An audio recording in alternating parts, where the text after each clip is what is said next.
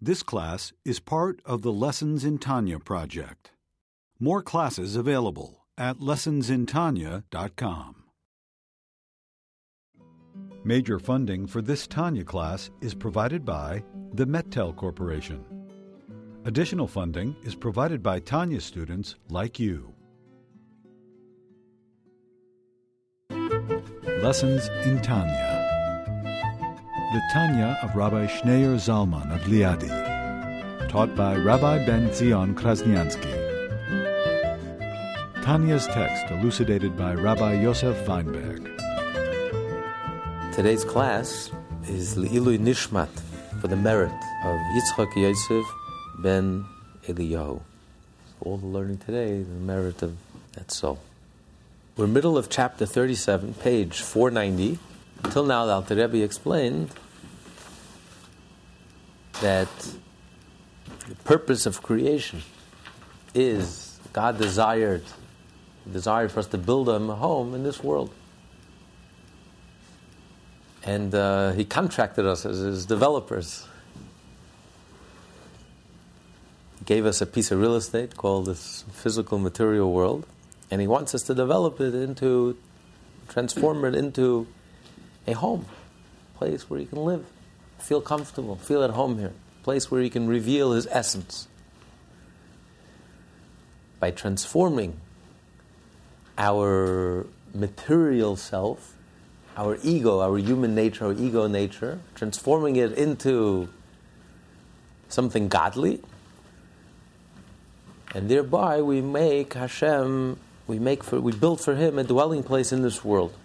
And that explains why the mitzvot, the focus of the mitzvot, is not the divine soul, our godly soul, our subconscious, but the purpose of the mitzvot, the focus of the mitzvot is our animal soul, our ego soul, our conscious selves. And that's why all the mitzvot are active. You have to speak the words of Torah, you have to speak the words of prayer. Even those mitzvot that are spiritual, even those mitzvot also have to be active. The emphasis is on the action. You have to move your lips, and you have to pray, and you have to move your lips and study Torah. And most of the mitzvot are active mitzvot, physical. It has to engage your body, the physical. If the purpose were only the spiritual and the godly, then the focus should have been meditation, spirituality, close your eyes, and elevate yourself to a higher level of consciousness.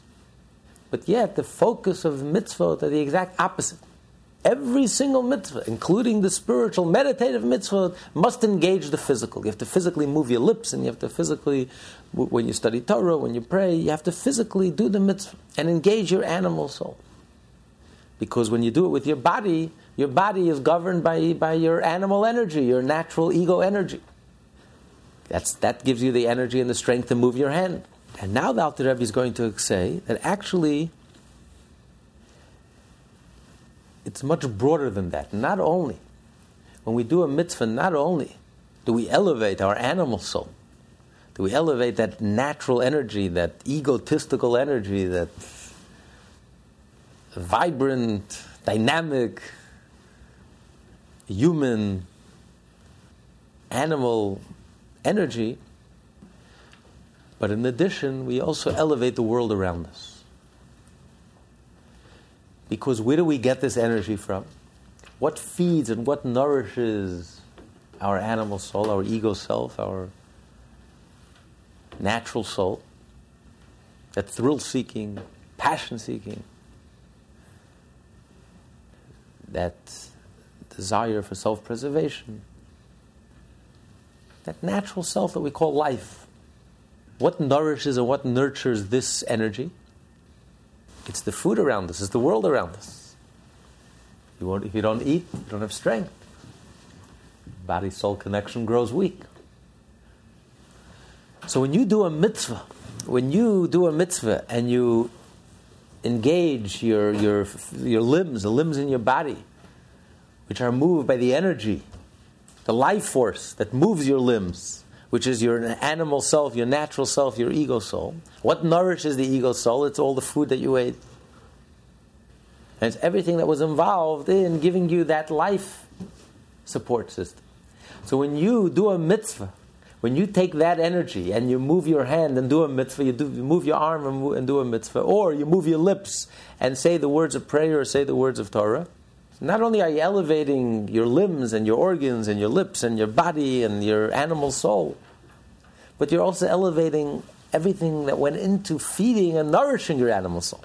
All the food and everything that sustains you also becomes elevated in the process, because they're all a means to the end. That's what made it possible for you to do the mitzvah. So anything that made it possible for you to do the mitzvah in turn becomes part of the mitzvah, becomes part of the divine, becomes connected to the divine, becomes elevated to the divine, and transformed from something mundane, from something material, from something ordinary, from something everyday. Suddenly that becomes transformed into something godly. That's why our table is compared to an altar. When you eat at home, and you're eating kosher, and you're making a blessing, and then you take that energy, that food gives you energy, you feel alive, you feel vibrant, you eat well, you eat healthy, and then you feel strong and energized, and you take that energy, and with that energy you pray, and you pour your energy into the prayer. You pour all the might, everything that you have, you pour into that prayer. And then when you study Torah, again, you study Torah with everything that you have and everything that enabled you to concentrate on the Torah. And then you move your lips and say the words of Torah. And then you go ahead and you fulfill the 613 mitzvot. So all that food and everything that went into nourishing you and nurturing you, in turn become transformed into something godly, into something divine. So the effect that we have through doing that single mitzvah not only affects us, ourselves, our person, but also affects the world around us. That's the impact that we have on the world around us, the world that's outside of us. But without that experience, we would never be able to go ahead and do the mitzvah. Okay, in the middle of page 490. An additional virtue in mitzvah involving action, aside from their function in elevating one's animal soul mentioned above. The vitalizing soul's energy clothed in the utterance of letters of one's speech in Torah study, prayer, or the like, or the energy clothed in the performance of a mitzvah involving action, derives its entire growth and vitality from the blood, which is of Klipa Noga itself, meaning all the food and drink that one has eaten and drunk, and which have become blood, these were under the dominion of Klipa Noga, and drew their vitality from it. Now that a person performs a mitzvah with the energy derived from his food and drink, this Klipa is transformed from evil to good, and is absolved into holiness by means of the energy of the animal soul that grows from it, which has now clothed itself in these letters of Torah and prayer, or in the performance of this mitzvah, which actually constitute the unveiled expression of the inner aspect of Hashem's will. For their vitality, the vitality expended in performing mitzvah, is also absorbed, like the mitzvah themselves, into the blessed Ein Sof light, which is his will as expressed in mitzvah. And with their vitality, the energy of the animal soul is likewise elevated and absorbed into the Ein Sof light. And since the energy necessary for performing the mitzvah was supplied by food and drink, the vitality of the food and drink is likewise absorbed in the Ein Sof light, together with the mitzvah whose performance is made possible. Thereby all of Klipa Noga, which constitutes the vitality of the physical and corporeal world as a whole, will ascend as well. When will this come about? Every Jew that's alive was a portion, a different part of this world. This world is divided. God assigned each and every Jew as a portion of this world. That it's their mission and it's their responsibility to elevate that portion.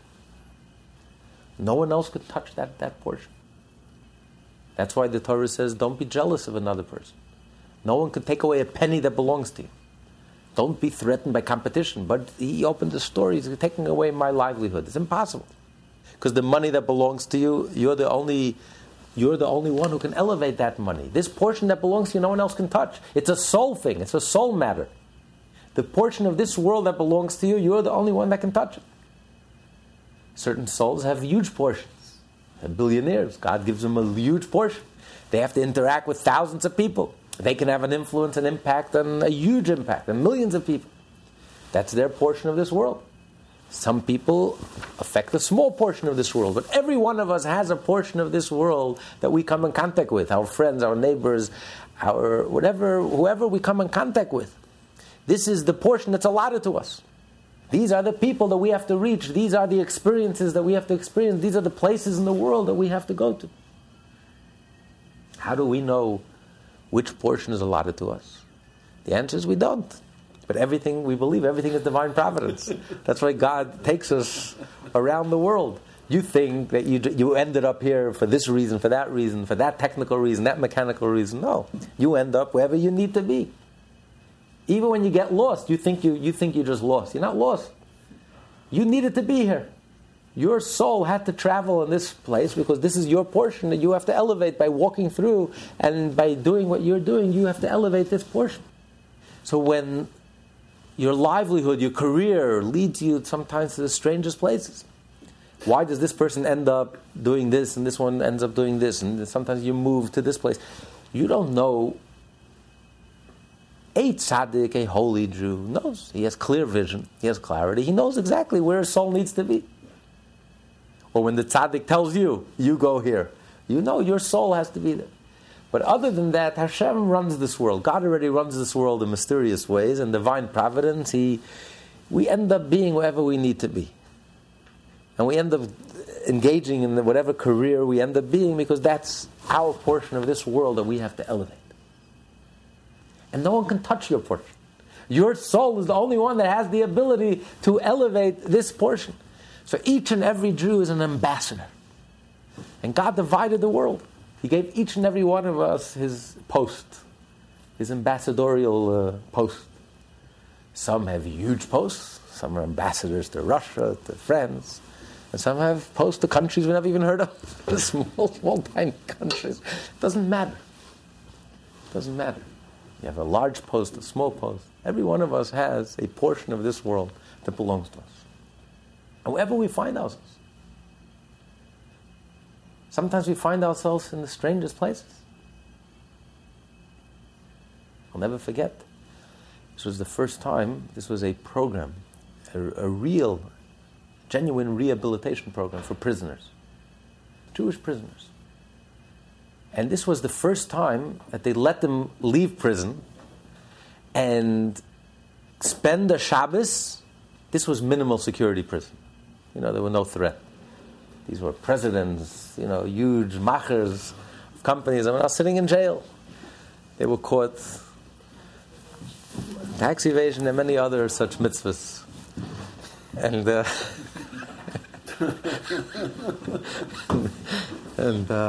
unfortunately, they were caught, and they went. Unfortunately, they did terrible things, and they were put in prison.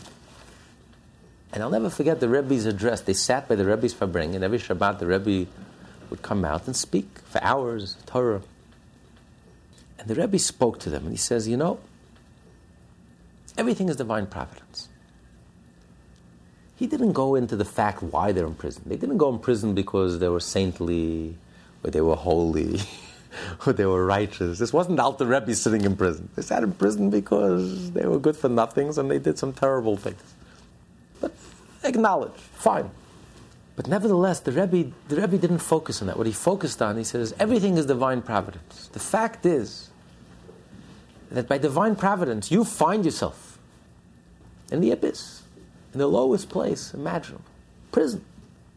For a human being, prison is the equivalent of death. Prison. Your freedom is restricted. It could be a minimal security prison. It doesn't matter. Your freedom is restricted.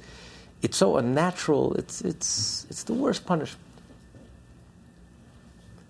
So you find yourself in a very dark situation. But everything is divine providence. Why did God single you out that you, from the billions of people that are out there, you have to be sitting in prison? Because you have a mission to accomplish. You have the ability to elevate and to transform such darkness into light. You and only you have that ability. Other people weren't put in prison. Why? Because they don't have the ability to elevate this darkness and to transform this darkness into light. You do. He wasn't discussing how they ended up in prison. How they ended up in prison, we know how they ended up in prison. And for that, they have to repent, and they have to do teshuvah, and they have to change, and they have to be rehabilitated. That goes without saying. But what he was discussing is, let's forget for a moment how technically they ended up in prison. But if their souls had no connection to this place, they would never end up here. The fact that they ended up here, there's divine providence. It means their souls has an inherent connection. This is part of their portion in this world that they have to elevate. This is their ambassadorial post. They were given the toughest assignment, to elevate the darkest place in this world, the pit. Literally and figuratively. And that means that they have special strengths. Because God would not give a person something that they can't handle. It means they have special strength to be able to elevate the darkest places, the darkest human experience. So that's an extreme example, but every one of us we have our ambassadorial position. We didn't choose it. We don't choose it. That's not our choice. Before we're born, it's already decided who's going to be rich and who's going to be poor. That's not something that we create. We don't choose who to be born to, which family to be born to. We don't choose that. That's already decided. That's our soul has a destiny. Your soul is connected to this portion of this world, and another soul is connected to another portion. No one could exchange places. You can't take a portion that doesn't belong to you. That's why you can't take away a penny, one single penny that's coming to another person. So every one of us has our portion that we, and only we, have the ability to elevate and to transform this portion of the world. And by all of us, each and every one of us fulfilling our individual mission and elevating our portion, the entire world, all 6 billion people have been divided. And every Jew has a portion of this world that they have to influence, they have to contact, connect, elevate, transform. So when you study Torah and you do mitzvot, when you take your portion of this world, and everything that nourishes you and feeds you and strengthens you and gives you strength, human strength, physical strength, and you take that physical energy and you take that physical strength and you physically do the mitzvah, you are elevating your portion of the world. So when every Jew around the world is doing their portion, their share, is doing the mitzvot and studying the Torah and doing the mitzvot collectively, we have all the bases covered. So collectively, we're elevating we're elevating the entire world, transforming the entire world into something divine, into something godly, and fulfilling the ultimate purpose of creation. That is how we bring Mashiach. This is an activist program. We don't wait for Mashiach passively and just pray and wait for Mashiach to come. We actively prepare the world and actively change the world and actively make this world into a Mashiach-dika world. How do you make this world into a Mashiach world? Through Torah and mitzvah. Every time you do a mitzvah, every time you study Torah, and you engage the physical body, and you engage your physical energy, your natural ego self, and you engage the whole world around you. Because it's only the world around you that supports you, your whole support system, everything that it takes, everything that supports you, that enables you, that gives you, that nourishes you, and strengthens you, and gives you the energy, and gives you that physical strength. So you've transformed your portion of this world. And by each and every one of us elevating their portion, then collectively, we end up elevating the entire world. And this world becomes a divine world, a godly world, a place, a dwelling place for God. We've taken this world, which was a desert. The Torah was given in the desert, because without the Torah, this world is a desert. A place that only snakes and scorpions could feel at home. And we take this world, this desert, a place that's unlivable. It's not fit for human habitat, and we take it and we transform it into an oasis, a garden of Eden, a place that God says, not only do I feel at home, it's a luxury home. It's a beautiful home.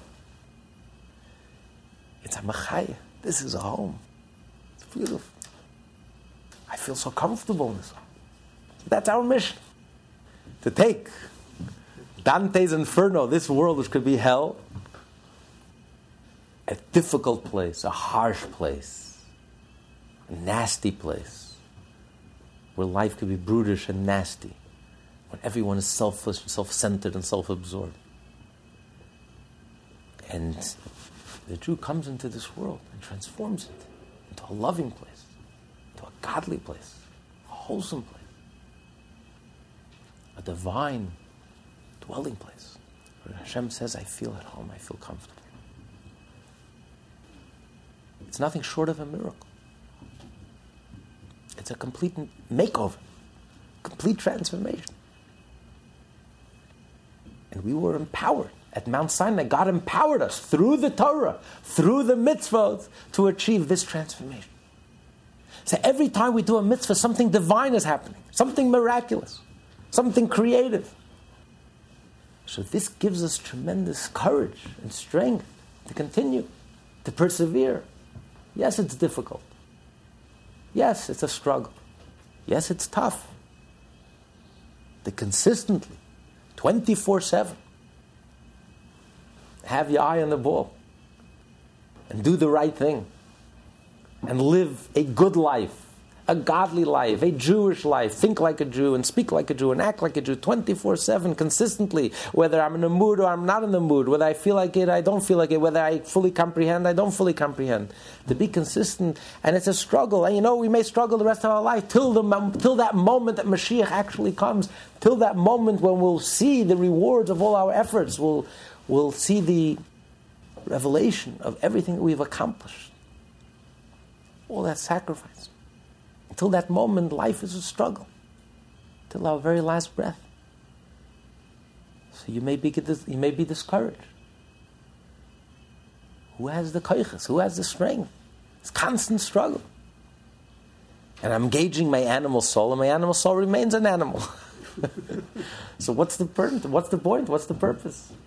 But when you realize that when you study Torah and do mitzvah, something miraculous is happening. Something divine. You're actually transforming this world. And you are building that home. You are changing the world. You're preparing this world. See, even though you don't feel it and you don't experience it,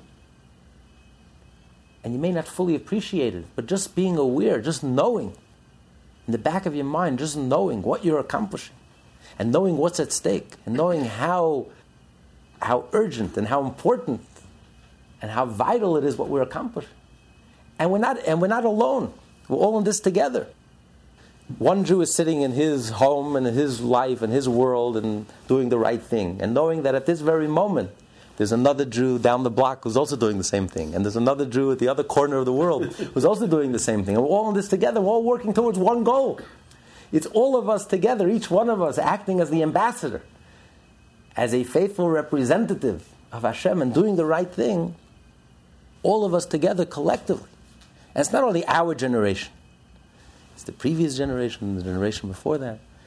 So all of us together are building this beautiful home, this luxurious home, which is the purpose of creation. So that's enough to give you that strength and that joy. Because a person can handle a struggle as long as you know why you struggle. As long as your struggle has meaning.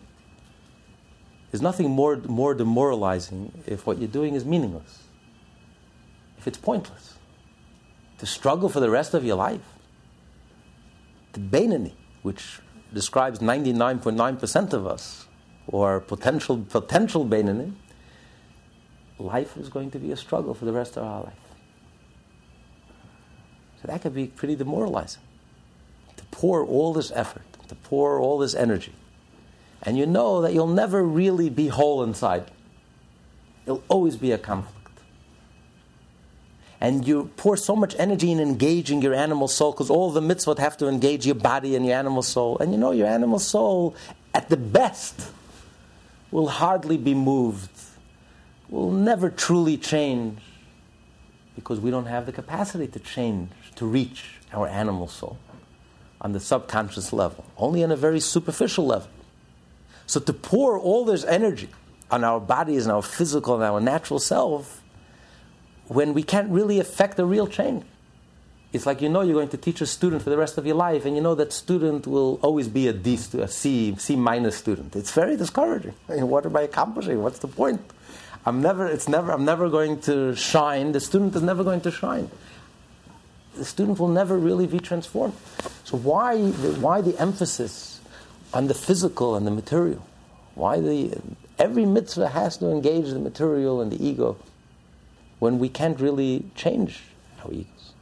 So it's very disheartening and very discouraging.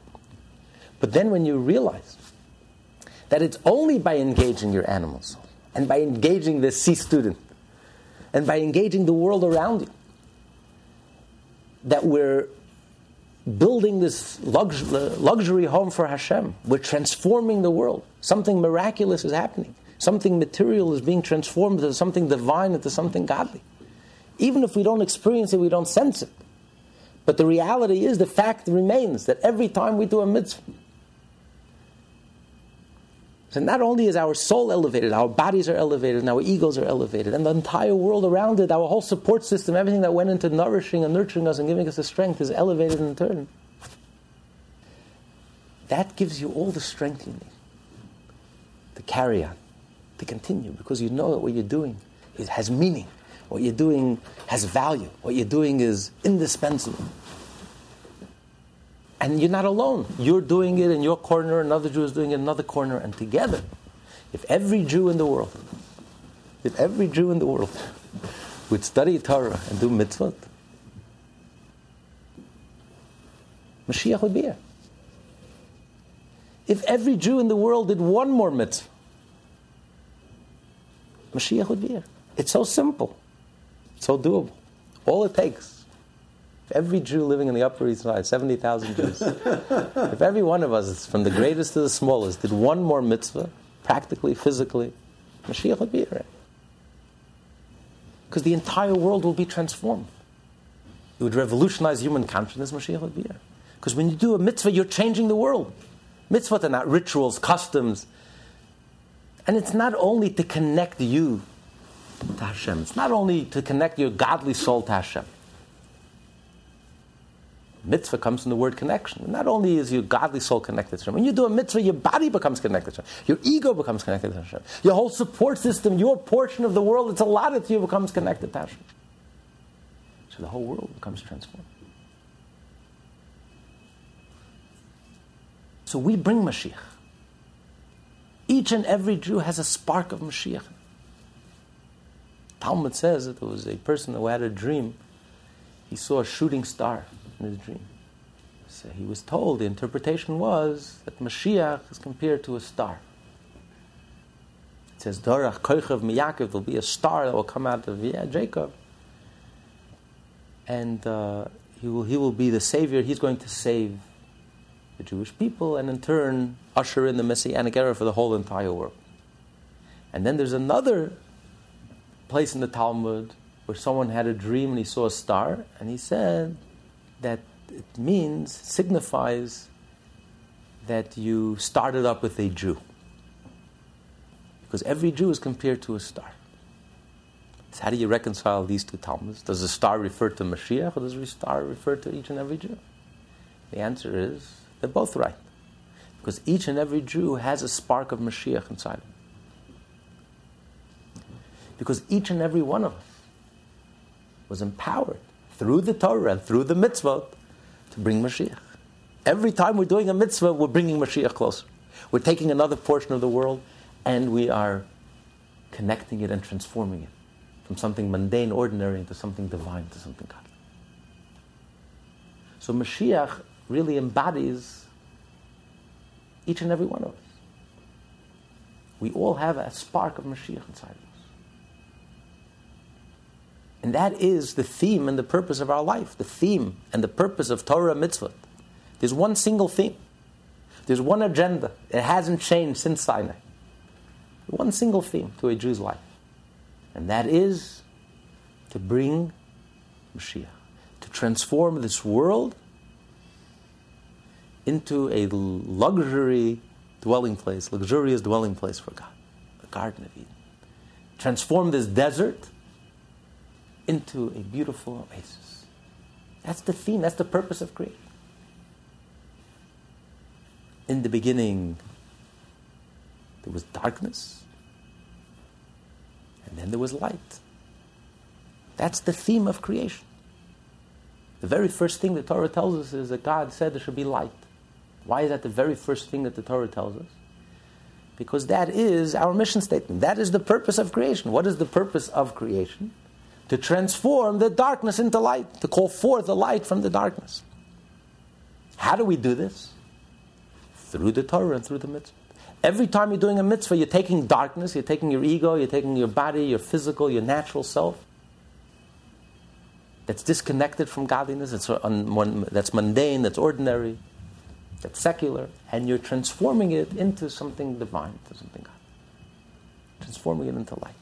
On top of page 492. When the whole neshama, the divine soul in all of Israel, which is divided into 600,000 particular offshoots, the standard figure for the members of the Jewish nation, all individual souls being further subdivisions of these 600,000 general souls, as will be explained further, will fulfill each individual soul thereof, the 613 mitzvot of the Torah. When they will refrain from transgressing the 365 prohibitions, to restrain the 365 blood vessels of the animal soul in the body, so that they do not draw, nurture, or receive vitality by means of such transgression, from any one of the three completely unclean klipot, from which are derived the 365 biblical prohibitions and non-rabbinical prohibitions, their offshoots. Since all that derives its vitality from the three holy unclean klipot cannot rise to holiness, or a Jew to transgress any prohibition, and thereby cause the particular blood vessel associated with that prohibition to receive vitality from these klipot, the vitalizing soul could no longer ascend to Hashem, having been tainted by the impurity of the three impure klipot. So these klipot can never be elevated, but must be nullified and utterly destroyed, as it is written, and I shall banish the unclean spirit from the earth. Similarly, anything which derives its vitality from them can never ascend to holiness. Therefore, only the observance of all the 365 prohibitions allow the entire vital soul to ascend without any part of it held back by the impurity of these klipot. There are positive mitzvot, active mitzvot, and then there are prohibitions. So the purpose of 365 prohibitions, which are compared to the 365 blood vessels or veins, the purpose of a blood vessel is to channel the blood. It should go in the proper place. And it shouldn't be wastefully dispersed throughout the body. So too, the mitzvot, the prohibitions, protect us that the energy, the holiness, the life force of holiness should not be channeled toward klipa. Should only be channeled in appropriate channels. So by avoiding, when you do a prohibition, it's like you're taking your life force, you're taking that energy, and you're using that energy for inappropriate things. So you're strengthening, you're giving energy to the klipa. By avoiding the prohibitions, by fulfilling the 365 don'ts and not violating and not transgressing and not trespassing, you protect that energy, that energy should only go in the proper place. So that the blood should flow in the proper place. When you do a sin, you're taking your energy, holy energy, and you're strengthening. You're strengthening the klipa, you're strengthening the opposite of holiness. You're nourishing it. You're feeding it. Because the klipa is compared to like a bloodsucker. It has no life of its own. The worm, the bloodsucker, has to suck your energy. If it sucks your blood, then you give it energy and vitality. If it doesn't feed off you, it has no energy, it has no vitality. So we empower it. We empower Klippa. If we did not violate a single prohibition, negative prohibition, Klippa would cease to exist, would have no energy. Because God created good and evil, but the evil God created is very limited, has no energy of its own. Because the only life source is really the divine. There is no other life source. So evil really has no life source on its own. Its only life source is it feeds off us. We give it life source. We sustain it. We strengthen it. If we fall for Klippa, then we strengthen it. So it's really up to us. And that's why there's such an attempt, why it's so important for the Klippa to get us to sin. Because we are the only ones who can feed Klippa. If we ignore it and we don't pay attention to it and we don't nourish it, it would cease to exist. It has no power on its own. It's a leech. It has no power of its own. It just sucks your energy, sucks your lifeblood, and sucks your life force out of you. So when you take that blood, instead of the blood being channeled in the proper place that could receive it, instead that energy is wasted. So we all have energy, because all energy comes from Hashem. There is no other energy. There is no other source of life. But when you take that passion and that life, and instead of avoiding the Klippa, you actually violate the prohibition. So then your blood, you're using your life force, and you're sustaining and nourishing the Klippa. Now it's interesting, when Hashem created the world, is that when Klippa wins, it's actually its own downfall. Just like the bloodsucker. When the bloodsucker successfully succeeds and sucks your blood, what happens to the bloodsucker at the end? It dies. It dies. What happens to the leech? It dies. It's to its own detriment. When evil wins, it self-destructs. Because there's no reality to it. So when evil is successful, it self-destructs. It becomes so arrogant, it just self-destructs. Look what happened to communism. When it was at the height of its success, it just collapsed. Because there's no reality to it. The only reality is godliness. There is no other reality. There is no other life force. There is no other life. Energy, life, all comes from one source. That's right. The divine. That's right. But when you channel that energy and you feed the Klippa, so you give it temporarily, it feels, you energize it, and it feels very strong and very arrogant. But the end result is, it self-destructs. It doesn't work. It's not sustainable. Its success is its own downfall. An extreme example. Take cancer cells. The cancer cell sucks the life force from your organ. And what happens? It literally self-destructs because it kills you, and then it's suicidal. And then when the person dies, the cancer cells die. It's a self-destructive path. It's a dead end. It goes nowhere. When the generation of the flood became so evil, they self-destructed. In God's world, everything needs a holy spark in order to be sustained. Some goodness to it. The moment something becomes purely evil, it self-destructs. Hitler's 1,000-year reign lasted 13 years, 12 years. It self-destructs. So at the end of the day, holiness will always triumph. Never become discouraged, even when you see evil prosper. At the end of the day, holiness, truth, will always triumph. Because evil will trip over itself. It will become so arrogant, it will destroy itself. Because there's nothing there. Its whole life force, we are sustaining. Temporarily. We can feed evil. We feed evil. We empower it. It has no power of its own. Its strength comes from us. We are in the driver's seat.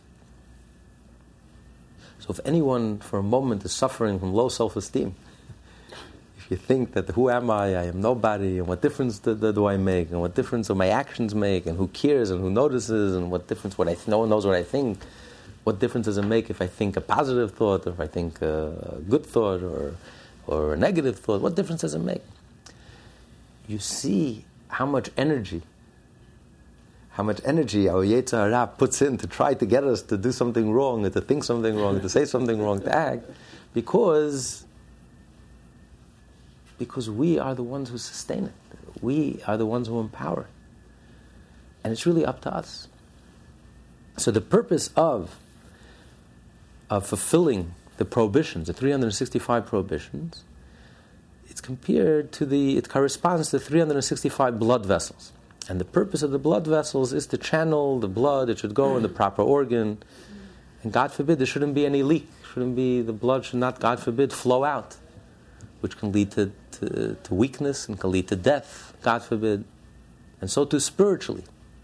When you take that energy that God gave you, that divine energy, and instead of protecting that energy and channeling that energy in the proper place, you take that energy and you trespass, and you pass it over, and you use it for something negative, then you are nourishing and strengthening the klipa, you're strengthening everything that's the antithesis of holiness, and you contaminate your soul,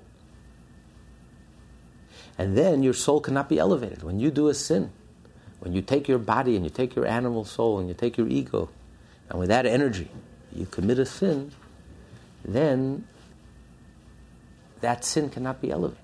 You've taken that energy, and that energy cannot be elevated. We don't have the power to elevate that energy. Once you do something wrong, once you do something that's objectively wrong, that energy is trapped. It can no longer be elevated. Because it's subjective. It doesn't matter what you feel personally, subjectively. If you eat a piece of ham, and you feel very inspired, and you go to synagogue, and you study Torah, and you do a mitzvah, that energy cannot be elevated. It's objectively prohibited. The divine energy is trapped. And we don't have the power to elevate that energy. And so too with all the 365 prohibitions. When the Torah says that something is prohibited, when the Torah says that certain relationships are prohibited, it doesn't matter. Well, subjectively we love each other. You can't kosher a pig. You can't kosher something that's inherently not kosher. There are no Robin Hoods in Judaism. But my intention is well. I'm going to transfer wealth from the rich, who don't need it anyway, to the poor, who desperately need it. Well, that's robbery and that's thievery, and there are no Robin Hoods in Judaism. It's theft. There's no justification. You can't kosher it. You can't take an act that's inherently, innately not kosher and try to kosherize it because personally, subjectively, it feels right, it makes me feel good. It doesn't change reality. When you do something wrong, you've channeled your energy, your godly energy, and you've channeled it into a prohibition, and this energy can never be elevated. Okay, who wants to continue? Furthermore, every individual soul will fulfill also the 248 positive commandments, thereby drawing down the blessed Ein Sof light below, to elevate to him and to bind and unite with him the entire vital soul, which is in the 248 limbs of the body, in perfect unity. Such is the effect of the mitzvah in uniting the vital animal soul with Hashem, so that they become actually one with him, in accordance with his will, that there be an abode for him in the lower realms. And so great is this unity that they, the limbs of the body, with the vitality of the animal soul invested in them, become a chariot for God, as were the patriarchs, whose every limb was in total submission to the divine will. Wherefore, they are designated as Hashem's chariots. And so will every Jew become a chariot performing the mitzvah. The prohibitions protect the soul, that the soul should not descend into the realm of the three klipot, into the realm of negativity, which cannot be elevated until the end of time, until Mashiach will come. But that's not enough. That's only protecting you from descending and plunging into the depth and descending into the realm of the klipa. But then, that's only a preparation. Then, by doing the mitzvah, your soul is actually actively elevated and becomes part of holiness. So, you protect your soul. The prohibitions are a protection. They protect your soul from descending into the realm of Klippa, but then through the mitzvah, you elevate your soul and you transform your soul, and your soul actually becomes transformed into something divine, into something godly, into something holy. So by fulfilling the 365 prohibitions, by fulfilling them entirely, then every aspect of your soul, just like every vein in your body, every aspect of your soul is protected.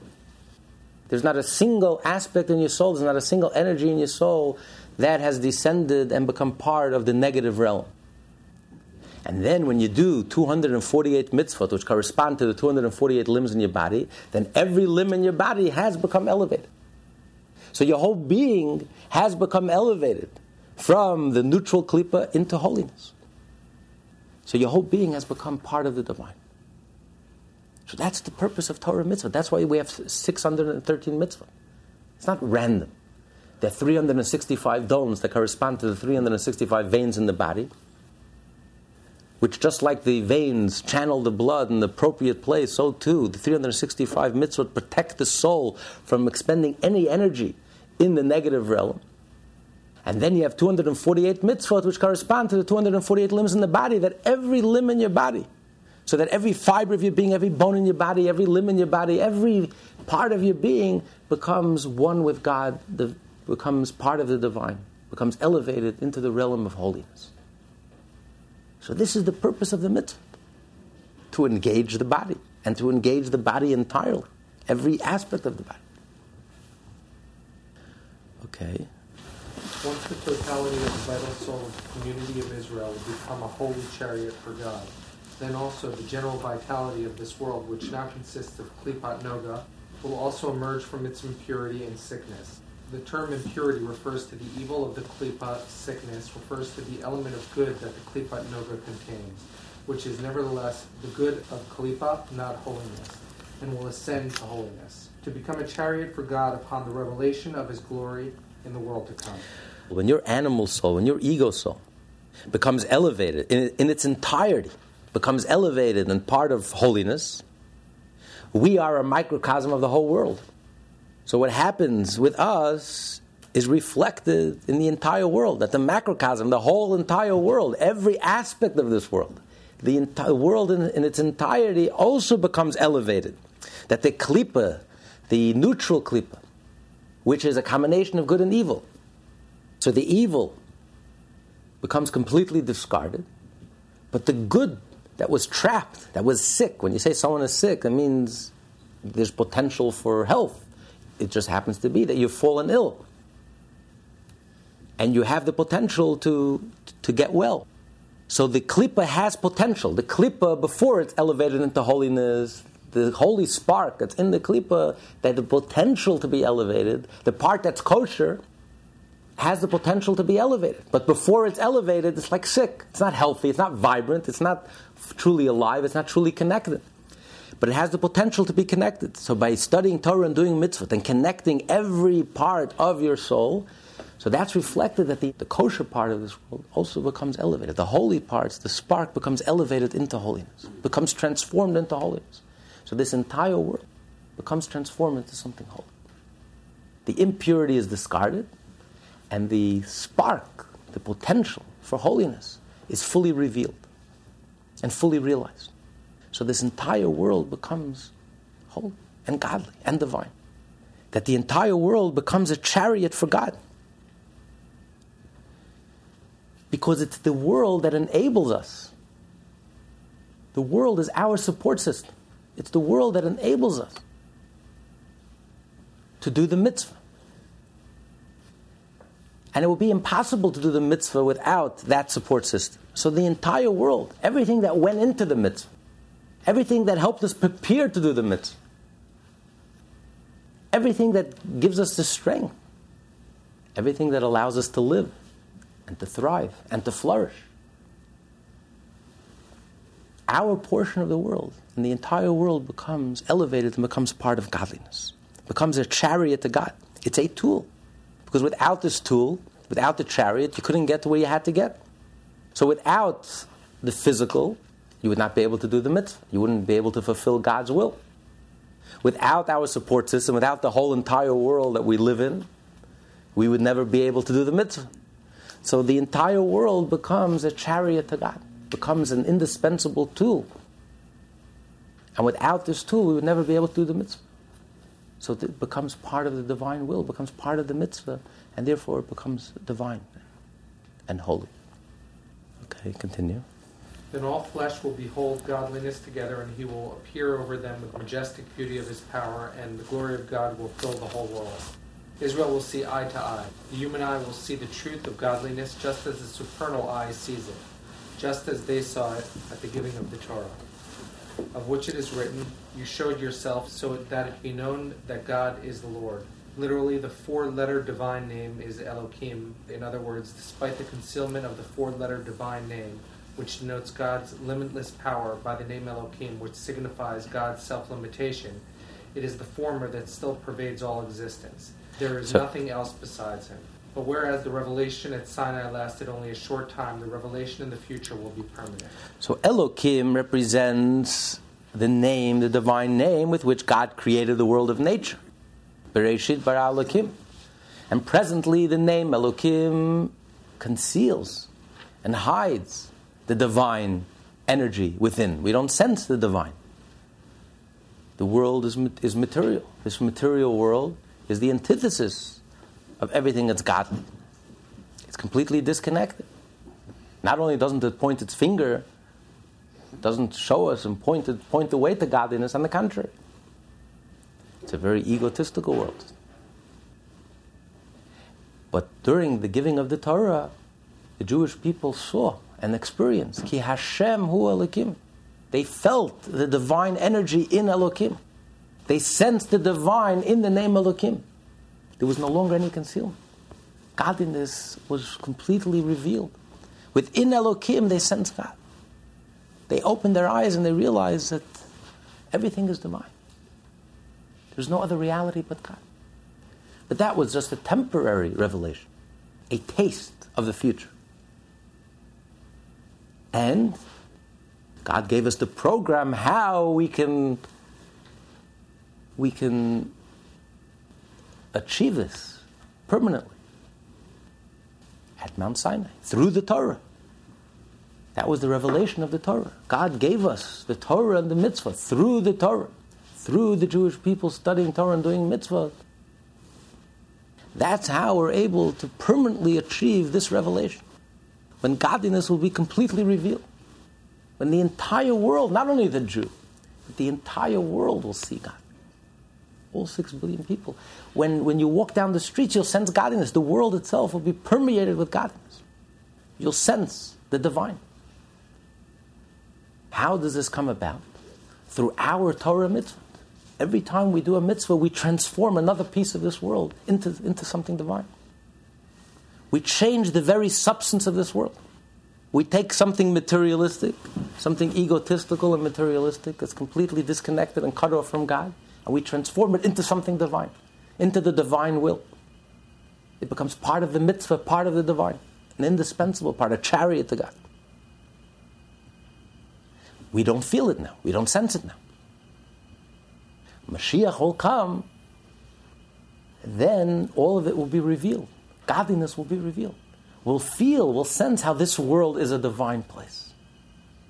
A Garden of Eden, an oasis, a luxurious home for God, where God is completely manifest, completely revealed. His very essence feels at home in this world, completely manifest, completely revealed, no concealment, no hiding. But this comes as a result of our Torah and our mitzvah. And what happens at that moment when Mashiach comes, when the Klipat Noga, the neutral Klippa, or the intermediate Klippa, when the world will become elevated, when the world of nature that God created with the name Elokim, when Hashem hu Elokim, when we'll sense the divine within the Elokim, when that divine potential will be elevated as a result of our Torah mitzvah, when the Jewish people complete fulfilling the 613 mitzvah, when every limb in our body, and every organ in our body, and every vein, when we fulfill all 613 mitzvah, and when every Jew in the world fulfills all 613 mitzvah, thereby elevating every part of our soul, when there isn't a single part of our soul that's disconnected, and every part of our soul is completely connected with the divine. And in turn, every portion of this world becomes completely connected with the divine. And then the klipa, the shell, will vanish forever. When klipat noga, when the intermediate, when the portion of this world that's kosher, that's permissible, becomes elevated and becomes holy, becomes part of the mitzvah, then the realm of the three klipot, which are absolutely evil and absolutely negative, will cease to exist. Because there's nothing nourishing it any longer. It has no energy at the time. The realm of holiness and the realm of evil have no connection. It's opposites. They're opposites. How can the realm of klipa nourish itself in the realm of holiness? It's only through an intermediary. Intermediary is called klipat noga. That's the intermediary shell. But when the intermediary becomes absorbed in the world of holiness, there's no longer any contact, there's no longer any connection between the world of holiness and the world of klipa.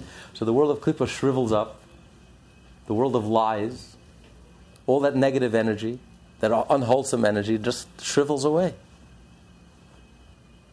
and dies and disappears. There's no reality to it. There's no substance to it. There's nothing there. There never really was. So he's giving us actually a very practical program. How do we get to this world of Mashiach? It's a very doable and a very practical program. It's really up to us. Every one of us. Through our behavior, through our actions. He continue. Through this ascent of Klipa Noga to holiness, the three unclean Klipot will be utterly annihilated and nullified. For the nurture and vitality which they now receive from the holiness comes to them only by way of Klipat Noga, the intermediary between them. Klipat Noga, containing both good and evil, is the medium through which these Klipot, which are completely evil, receive their vitality from godliness, which is completely good. When Klipat Noga ascends to godliness, the impure Klipot no longer have any access to godly vitality, cease to exist. It follows, therefore, the purpose of the Messianic era and the resurrection, namely, the revelation of His glory and divinity, and the banishment of the spirit of impurity from the earth. It is entirely dependent on our drawing down His godliness and the blessed and soft light upon all the 248 limbs of the vital soul of all Israel. For by way of the vital soul, all the world will be suffused with godliness. And this is achieved by the vital soul's performance of all 248 positive mitzvot. And this purpose is also dependent on our banishing the spirit of impurity, the three impure klipot, on the vital soul of all Israel. For by being banished from the vital soul, the spirit of impurity is banished from the entire world. And this is accomplished by the vital soul's observance of all 365 prohibitive mitzvot, thus preventing its 365 blood vessels from drawing nurture from the spirit of impurity. It's a very revolutionary understanding of the connection between our Torah and our mitzvot and the coming of Mashiach. You know, this is a very activist program. We make it happen, every one of us. And we've been working on this for the last 320 years through Torah and mitzvot. This is our program. This is our agenda. This was the goal. At Sinai, we got a taste. God gave us a brief taste. And He gave us the tools, how we're going to achieve this permanently, through studying Torah and doing mitzvot. And it's by studying Torah and doing mitzvot that we actually create a world where there's no evil, a world where there's no death, a world where there's no pain, we actually make it happen. Because by elevating the intermediary, by severing the contact between klipa, between lies, arrogance, and holiness, by elevating that neutral ground, that neutral arena, which is our arena of operation, which is everything that's kosher, everything that's permissible, but it depends on us how we engage in it and what we do with it. We take the energy that we have and we utilize it for Torah and for mitzvot, then we elevate that portion of the world by elevating ourselves, our entire selves, and elevating the portion that was allotted to us and our entire portion. Then we sever the contact between holiness and its opposite. Then the opposite has nothing to nourish on, has nothing to nash on. It shrivels away and it dies. And then this world becomes a godly place. So it's really up to us. We empower klipa. Don't be discouraged. Sometimes it appears that the klipa and arrogance and lies are so overwhelming, and we're like a little light, a little voice in the wilderness. How could it's so overwhelming, the wilderness and the darkness, and the darkness is so thick and so. How do we overcome it? Baal Shem Tov, when he was a child, he lost his father. He lost both of his parents. His father told him on his deathbed, "Don't be afraid of anyone, just be afraid of Hashem." There's nothing to fear. Because if you're connected to Hashem, then you realize that klipa has no power. There's only one power, there's only one reality. That's Hashem, God. There's no other reality. Klipa has no power of its own. It projects as if it's powerful, but there's nobody home, there's no one near. It's pure arrogance. It's a bubble, that's all it is. But it's a very scary bubble. And people are frightened. And when you become frightened and you empower it, it becomes empowered. It's really up to us. You are in the driver's seat. It's all up to you. If you choose not to be afraid, there's nothing to be afraid of. If you choose to feed it, if you fall for it, if you allow it to dominate you, and you allow it to govern your life, self-indulgence and greed, etc., and then you nourish it. Then you create. You create it, but there's nobody home. There's nothing there really. It's you. You're taking that, channeling that divine energy, and you're strengthening it. It just becomes success. We've seen it with the collapse of fascism. We've seen it with the collapse of communism. Now we're seeing it with the collapse of the excessive, not healthy capitalism, but excessive greed and lies and theft, etc. And you see the total breakdown. Because it reaches a point where it just self-destructs. It doesn't work. Because it's not real. It's not based on goodness, kindness, genuineness, godliness, truth, emes. When something becomes such a bluff and so exaggerated, it just collapses on its own. But temporarily, you have the power to feed it. And you have the power to stop feeding it. By fulfilling the 365 prohibitions. Not thinking something that's wrong, and not speaking something that's wrong, and not doing anything wrong, but following the Jewish way of life, and doing the right thing. And by actively doing the mitzvah, then you elevate your ego, your natural soul becomes entirely elevated to holiness, to godliness. And the klipa, you sever the connection between the negative and the positive. There's no intermediary. The intermediary has been absorbed in holiness. So then the negative just shrivels up and dies and disappears. And that's Mashiach. Mashiach will come. Hashem will remove the negative. The negative will be removed. And evil will be removed. Negativity will be removed. Pain will be removed. Death will be removed. It's all connected. Because anything connected to God, the source of life, is alive. Eternally alive. And God is all joy. And whole. So when the whole world becomes connected to God, there's no longer anything to feed the negative. And the Gimel Klippot will just vanish and disappear. So just knowing that, knowing what's at stake, knowing how vital and how urgent and how pressing it is that each and every one of us, 24/7, on a daily basis, Do the right thing at all times and at all places. And each and every one of us, 24/7, at all times and all places, God forbid, do not do something that's wrong, something that we should not be doing. How vital and urgent it is that we're affecting the entire world.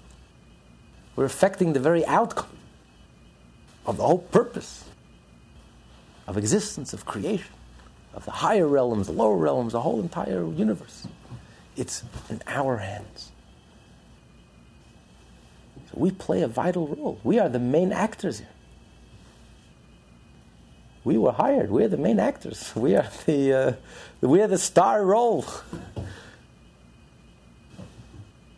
So that gives you all the encouragement you need, and the sense of purpose, and the sense of meaningfulness that we need to give our struggle meaning.